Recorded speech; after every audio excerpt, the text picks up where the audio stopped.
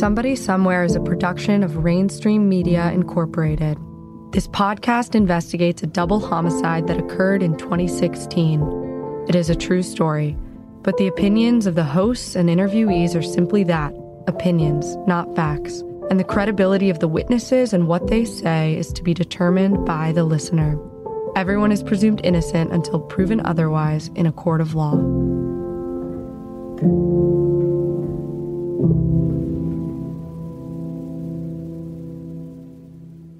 Previously on Somebody Somewhere. We saw SWAT teams here. We also saw a law enforcement chopper. Moments ago, I was informed by the Seattle Police Department that there was a shooting with multiple victims at Airport Way. State lawmakers are now talking about building a fence to address crime in the Seattle homeless camp known as the Jungle. Well, he was the only one who identified anyone. So that came up as like, wow, why only him? Hey there, boss. You know a guy named Lucky that hangs around here? This is episode 2 of season 2, Out of Luck. I'm your host, David Payne.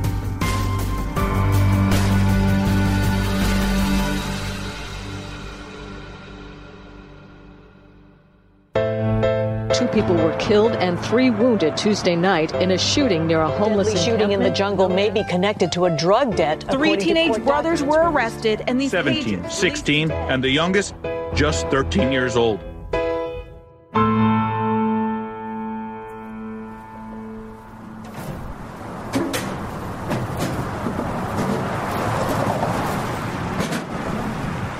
Right here. Right here. Yeah. We're back in the caves. There's another dead body that's been found in the jungle. Were the cops here all morning? Yes. Yeah. And then when they found him, deceased, then they called. Do you know why they thought it was suspicious or not? That's they don't know. Yeah. I don't know if it was. Well, they called homicide detectives. That's why I wondered. Homicide. So maybe they did their investigation. Okay. Who knows? To be honest, I'm not quite sure why we're here today, looking for evidence on another homicide. You ever smell a dead body? It's been 2.5 years since the killings we're looking into, but such is the pull of the jungle when death is involved. But these are his belongings. I think we checked this address. 77 South Washington Street. Yeah. See if this is the guy.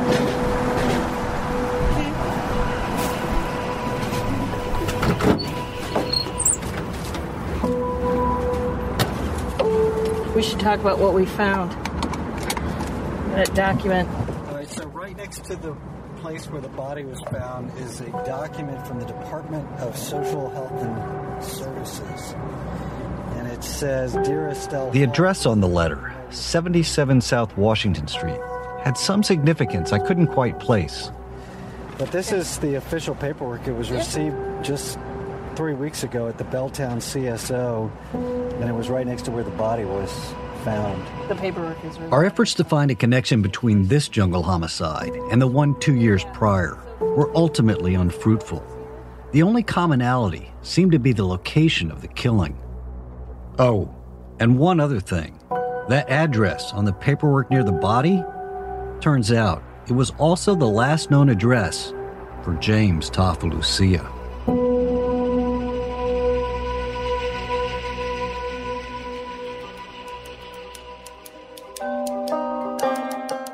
Although we would later learn that 77 South Washington Street was just a mail drop for people with no fixed address, this new body was another reminder of just how deadly the jungle can be, and how careful we would need to be on our journeys down into it.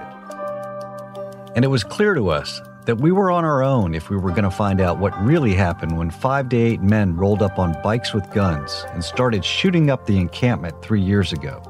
Except maybe for one guy. After season 1 of this podcast, we connected with a Seattle crime reporter who used to work at the Seattle PI, 32-year-old Levi Pulkkinen. So, Levi. Hi, guys.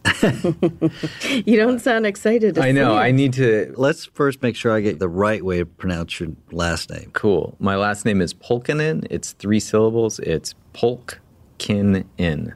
And it's going to pop a lot. It should be a hotel, the Polkin Inn. It sounds like a town outside of Poughkeepsie. Yeah, where we pick our feet. Exactly. Yeah. We meet Levi at the historic Washington Athletic Club. We're keeping our shoes on. We ask him to fill us in on the shooting.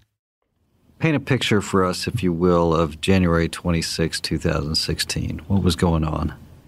There was just this massive police response happening. We started listening to scanner traffic. I just remember it was a confused situation, and it took a long time for us to get solid information out of it. Mm-hmm. My first thought was that it was a drug thing. That's usually what it is if it's in the jungle. Not to diminish people's a loss of life related to anything, but that was my first thought. But I remember asking the police chief whether or not this was a gunfight, whether it was an ambush, whether it was one shooter, many shooters. We just knew it was a shooters on the loose, that kind of thing. Was it just a confusing situation? Do you remember where you were? I think I was at the No, I'm trying to remember. Do you guys remember what day of the week that was? Was it a weekend? Was it Friday? It was a weekend. But Levi can be forgiven some haziness about the details of that evening 3 years ago, as it was indeed a chaotic and foggy night, both literally and figuratively. It's quiet now, Eric and Mary, but when we first arrived, this area was swarming with ATF agents, homicide detectives, and SWAT team members. And they've already recovered. And as the locust of first responders and media descended on the jungle that night, even basic details about the 2 homicide victims were muddled in the ensuing game of telephone. We have an update regarding the victims involved. Up until this point, I've been reporting 1 man and 1 woman killed. Police have changed that and now say the 2 confirmed dead were both men.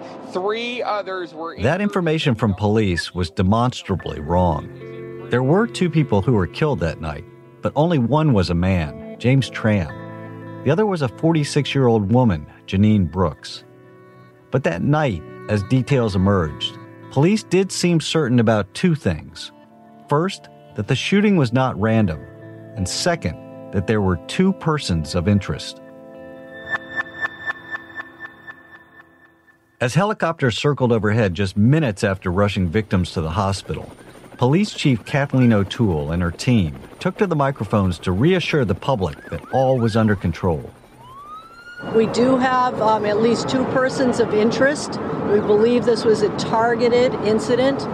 We have no reason to believe anyone else is in danger at this point, but we have sent officers from our... The police were responding that night, and in the days that followed, to the positive identification of one of the shooters by one of the victims. Hence the "we don't believe this event was random" commentary. That victim was 47-year-old Tracy Bauer, and she identified the shooter as someone she had known for many years, a 28-year-old Samoan male nicknamed Juice. His younger brother was known as Baby Juice, and when police on the scene heard Tracy say that Juice shot her, they put out an APB for the 2 Juices in their database. 5 days later, when the teenage brothers were arrested, a casual listener could be excused for assuming that they were the 2 persons of interest. But that was most certainly not the case. By that point, police had decided that Juice and/or his brother Baby Juice had not done the shooting, and that instead, the Ta'afalusia brothers had murdered the people in the homeless encampment because their mother was owed $500 by the drug dealer who ran it.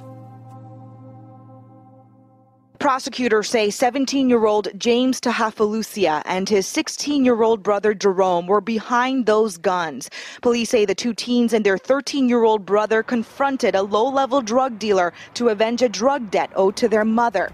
Using a .45 caliber handgun. In preliminary court documents, the police allege that the brothers, on their mother's birthday, went to recover the $500 she was owed by drug dealer Fat Win. Prosecutors didn't say whether the mother ordered the boys to do this or if it was simply an unsolicited birthday gift. But for a while, they implied the former. Here's the DA, King County Prosecutor Dan Satterberg, when the boys were arrested. We allege that these young men walked up the overgrown hillside adjacent to I-5, an area known as the Jungle, with the purpose of robbing a small-time drug dealer. But it appears that these murders and assaults were committed in order to rob the victims of heroin with a street value of about $100 plus several $100s in cash. This investigation is continuing on all aspects, including whether the mother of these young men is herself criminally liable. Slow down. Yeah, I was just looking. This seems to be Heart Attack Row. It's another rainy Seattle day, and we're on our way to a Jack in the Box to see if we can find the mother of the two teenagers on trial for the Jungle murders. The boy's mother is known to hang out here, and while she has never been charged in this case, the police were concerned about her culpability in this murder from the start. Take Holgate, right? Oh, now you're fucking telling me. Turn right. Hang on. Your destination is on the right. We're looking for a white SUV Suburban. Don't see it. Let's get out and... Police documents would not paint a very pretty picture of the mother's lifestyle. She's lived the past few years with her 3 sons in a combination of motel rooms, tents, and a 1993 Chevy Suburban. There are a lot of RVs parked down here. With tents next to them, which is interesting. Yeah, what's that all about? A lot of people living out of their cars is what this is. A lot of people. Look at how the fog's... The area we are in here, in Southside Seattle, is chock-a-block with assorted rundown vehicles that serve as people's homes. And I get it. It's hard to put yourself in the shoes of people who have parked their cars outside a Jack in the Box to live. But try to imagine for just 1 second what it's like to try to raise 3 young boys in this environment with no toilets or running water. And then imagine being one of those kids at 9, 10, 11 years old. What chance at a normal life did they really have? Do you have any other description other than... I've got license plates. Okay. Ooh, look here. What? Ooh. Wrong tags. But right away, Sure a white about Suburban. That? I'm positive about that. Oh, That bullshit on that. That's the wrong tags. The tags are AXP. Could it be possible she has new tags? That looked like a late model right there. Possible. And the Anything's windows possible. were tinted. I'm going to go down, flip around, and then we'll get the plates on the next go around. Go by slowly so I can look in the window. Yeah, they're so tinted dark. I don't think you're going to be able to see much in there. Oh, they're in there. Yeah. Now what do you do? There's 2 people in there. There's someone in the driver's seat and someone in the passenger side. What do you want to do? Stand by. That is it, dude. That is so it.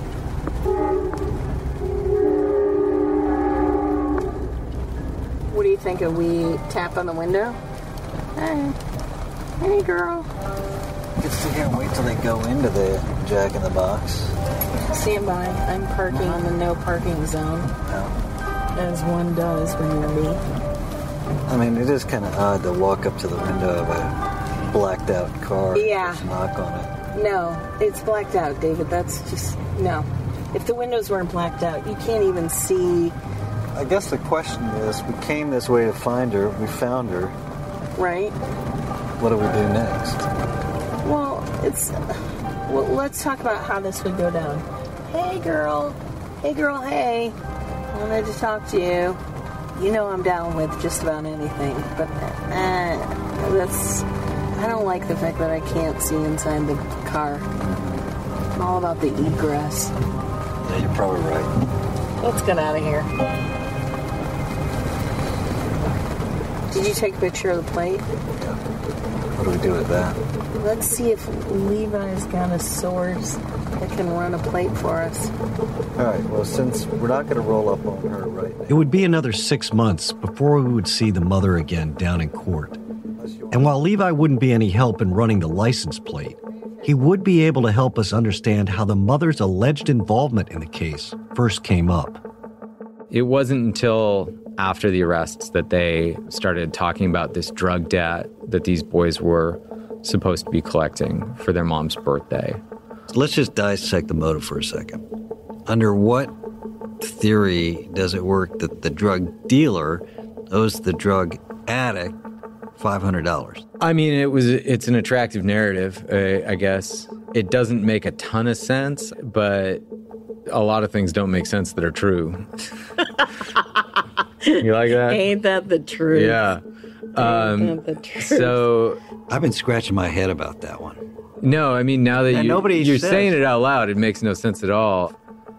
Now I'm regretting not being more critical at the time. To be fair to Levi, the reality is that a story like this is just like our day-to-day relationship with the homeless. We don't look too closely because we really don't want to. In fact, it would take the context of a trial some 2.5 years later to provide the window to scrutinize the evidence against the brothers in the light of day. All rise. King County Superior Court is now in session. The Honorable Cheryl Carey presiding. Please be seated. King County Judge Cheryl Carey would run the case from the bench. The state would be represented by 2 senior DAs, Mary Barbosa and Steve Hershowitz, who were intimately involved in the case from the start, including the drafting of critical arrest and search warrants. One of those warrants involved the wiring of confidential informants. And if you want to understand how we got from 2 persons of interest named Juice to the arrest and indictment of 3 brothers named Tahafulusia, you have to start there. The other weird thing about the jungle is it's just rotten with people who've worked with police before. Like, there are a lot of snitches running around up there.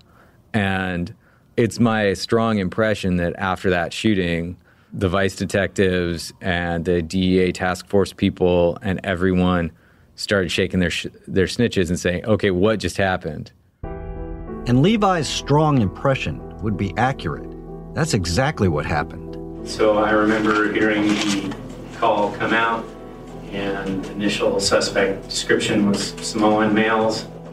That's Detective John Huber of the Seattle Police Gang Unit. Huber was kind of the go-to guy for running informants in the city. And in early January 2016, 3 weeks before the jungle shooting, Huber would get a call from Seattle's West Precinct. They had an individual in custody, and he wanted to talk to a detective. And what did you know? This referral would be to a 30-year-old Samoan male named Lucky, who had just been arrested for drug dealing near the jungle, his 4th arrest in 12 months. Now, is there anything about Lucky that you found interesting when you spoke with him? Yes.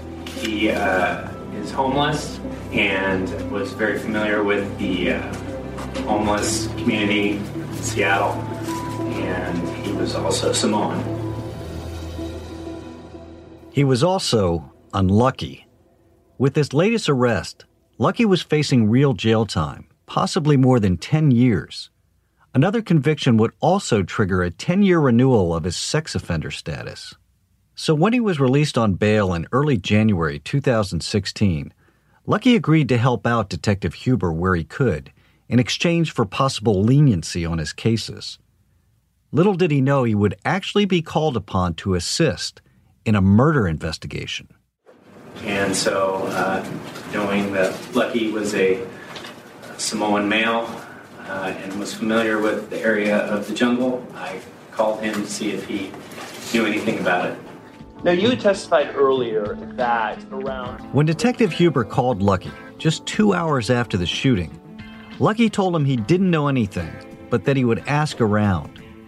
Unfortunately, what Huber didn't know at that time when he asked Lucky to investigate was that Lucky was their primary suspect's brother-in-law. Here's defense attorney Dan Norman describing how that bizarre coincidence played out.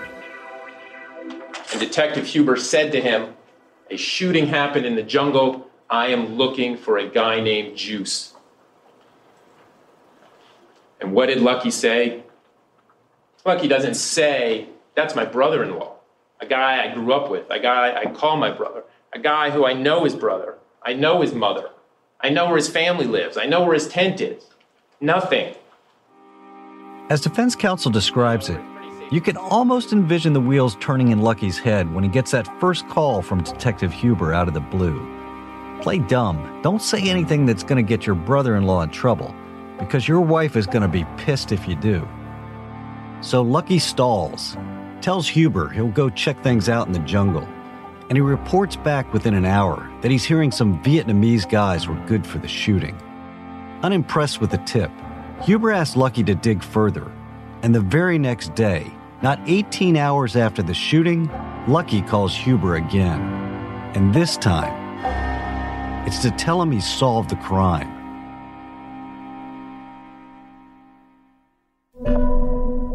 Somebody Somewhere will return right after this break. When Lucky called Detective Huber the day after the shooting to tell him he had cracked the highest profile case in Seattle wide open, he brought more than simple good tidings. He brought a corroborating witness and evidence. Lucky told Detective Huber that he and his cousin Reno had secured phone recordings of a confession by the shooter that they were willing to bring downtown. Okay, boys. Everybody meet everybody? Yes. This guy? Introduce myself. He's small.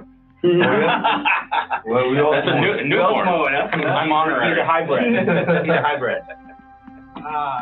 That's lead detective Jim Cooper, his partner Paul Takamoto, and Detective Huber in a holding room at the police station, where the two guests at the party are Lucky and his cousin Reno. The story they've come to tell the detectives, the one that completely pivots the case, has many layers and will produce many questions. But the best way to parse it is to play the relevant excerpts for you with some running commentary. For clarity, we will also tighten some of the exchanges where we can do so without changing the integrity, meaning, or import. So, how much do you guys know about what happened last night? We know a lot. Okay. Got it all recorded. Got it all recorded in the phone and everything. I did your job. I appreciate it. I went to, got on my little investigation. Did my job. This guy right here pushed me, man. I reached out to him last night and said, hey, That's Lucky, talking about his 3-week-old friend, Detective Huber, saying he came forward because this guy right here, Detective Huber, pushed him to. So, tell me what happens today. Well, today I was sleeping. Right. Long story short, somebody called my phone, and I knew the voice. It was James. I knew the voice. It was James. As in James Tafalucia, the older of the two teenage brothers on trial in Kent. I knew the voice. It was James. So he started talking to my wife, and he immediately asked for Juice. And my wife told him, no, Juice is not here. And then boom, he asked for me. Is Lucky there? So he passed me the phone, and I told him, what's up, James? Everything good? He said, no. I want to stop you for a second. So you're there, your phone goes off, your wife answers it. Yep. And it's just Cat James. Yep. It's James, my nephew. Okay. Blood nephew? Yeah, that's my blood. That's my nephew. My blood nephew. From my mom's side. Your mom's side? That's my nephew. My blood nephew. Now I'm just guessing, but it's probably an educated guess, that Detective Cooper's a little off balance as he begins to take in what James, Lucky's blood nephew, might have told him over the phone about the shooting the previous day in the jungle. Hey, man, is there any way you can get hold of Juice? And I told him why. He said, because everybody in town is framing him from what happened last night. I said, what? That cannot be, because Juice is in Federal Way. The last time I found out he was in Federal Way, how can he? Because my sister-in-law said he just got off the phone with him 2 days ago that he was in Federal Way. Then I asked him, who do you know who did the stuff? And he said that, man, I forgot that slang word about me. You know, that he said something me, like, you know, I said, man, why did you do that for? And he said, no, don't say nothing on the phone. Some of this tape is hard to understand, but the import must have been immediately obvious to Cooper. Not 24 hours after this multiple homicide, while police are looking for a Samoan male named Juice, In walks Juice's brother-in-law to tell them Juice doesn't hang in the jungle anymore, and the police should be looking at someone else for the shooting. The informant's nephew, James. Man, now Juice is in trouble. What are you going to do now, man? You know what he told me? He said, all you got to do is get a hold of Juice, turn himself in, and tell him that he never do nothing. That's all. That's what he told me on the phone. I said, no. And now you can almost see the wheels in Cooper's mind turning. Cooper's obviously having his own troubles figuring out a story that makes sense from Lucky, that might be capable of corroboration. Okay, so I want to go back and break this down a little. I mean, did he say, words out that Juice did shooting in the jungle? Yeah, that's what he said. Okay. And it can't be, because I know where Juice was at that time because Juice is at, every time he'll go to the town, he'll let us know. He'll let all my brothers know. Even I asked him about it. He said, man, I don't know. Lucky's laying it on thick about Juice's whereabouts. So Cooper does his best to try to pin him down to see if he can corroborate anything he's saying by the known but not public facts. When that's not fruitful, Cooper focuses on the so-called confession by James that Lucky is there to deliver. But when James was talking to you on the phone, he's saying, I did it. He did it. Okay. I got it on the recorder and everything. We'll get to that in a minute. Yep. Dick Tracy. Yep. So, how did Reno get involved in all this? Was Reno at the house? Yeah, it was with me. How'd you guys record it? On the phone, my brother's phone. Okay. It's on my brother's phone. Does he have a newer flip phone? Or? After ascertaining the circumstances of the recording, Cooper leaves the room and gets cousin Reno to play it on his phone for the cameras. And be warned, the language is offensive. This is Detective Cooper, Seattle Police Homicide Assault. It's approximately 1949 hours. It's January 27, 2016. This is regarding case number 16-31003. And I have with me Reno, and he's going to play a recording for me. Whenever you're ready. What happened? Y'all niggas robbed them niggas? The what? See, y'all niggas robbed them niggas? These niggas is crazy. Well, what them niggas was, were they dope dealers or what? Yeah, they had a hella deep last night. For real? Yeah. Damn. Oh, nigga, you smoked that nigga or was it your brother? Nigga, I smoked it. This nigga's crazy. Hey, you gotta watch out, Juice. I'm already know. Hey, let Juice know. They're looking for Juice. Yeah, I got you. Hey, if anything, I'll call you when I'm on my way to Tacoma. That it? Okay. It is now 1951 hours. I am ending this. Homicide detectives hear a lot of BS from a lot of people. And I suspect that up until this point, Detective Cooper's chummy play-along probably had a high air of suspicion behind it. But this phone call, if it was indeed from James, was damning. The caller does say, I smoked him, and the context does appear to be the shooting the previous night. But there is something off about the call that I can't put my finger on right now. What's more, I'm struggling with Lucky and Reno's motivation to come forward.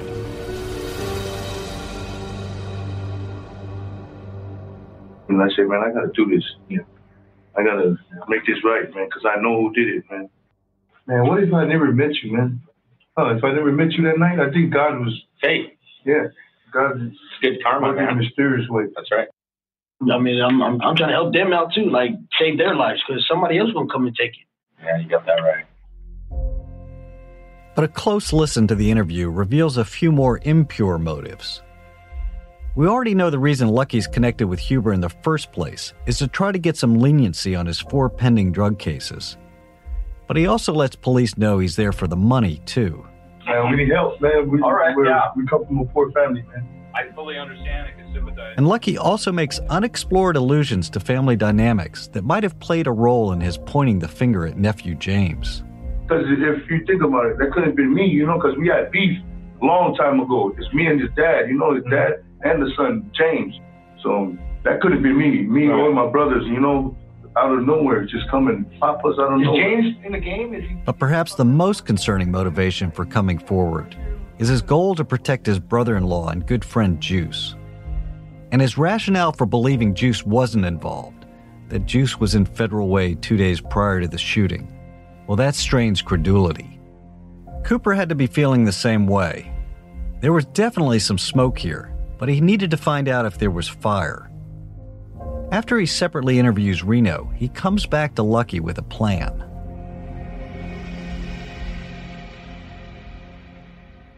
Yo, Lucky. So, just finished talking to your brother.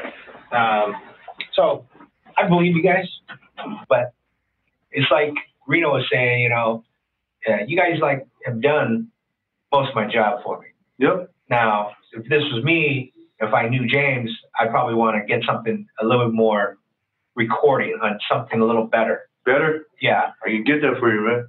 I mean, I basically asked you or your brother there to wear what we call wire or something like that. I know what you're talking about. Okay. I can do it. I ain't scared.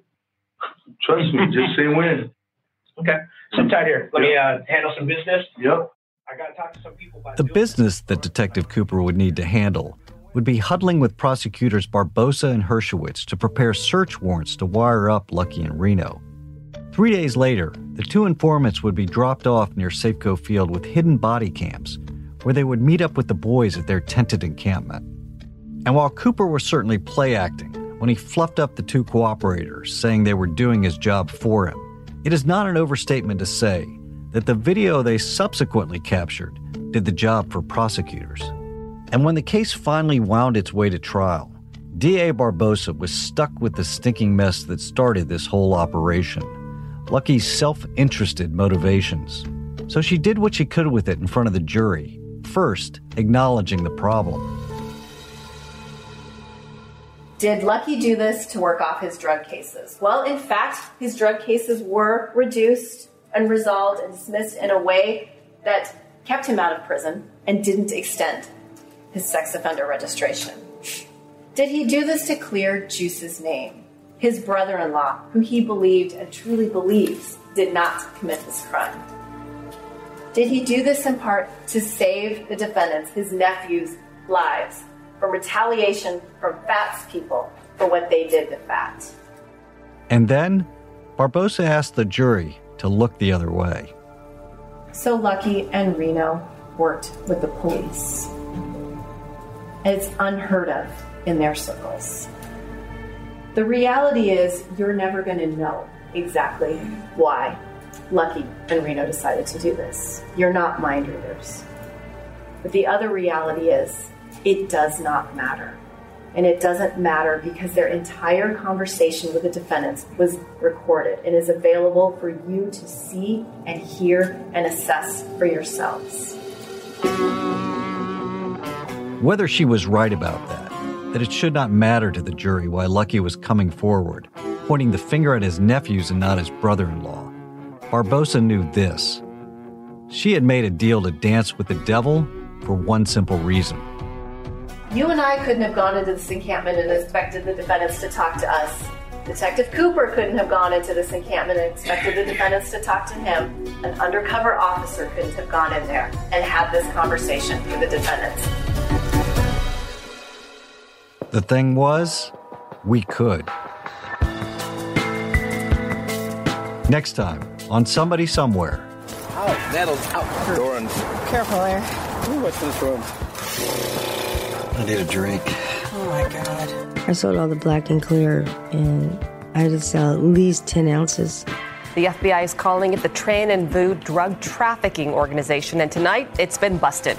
I think where we have to begin is that we have to be careful not to put her in any more danger.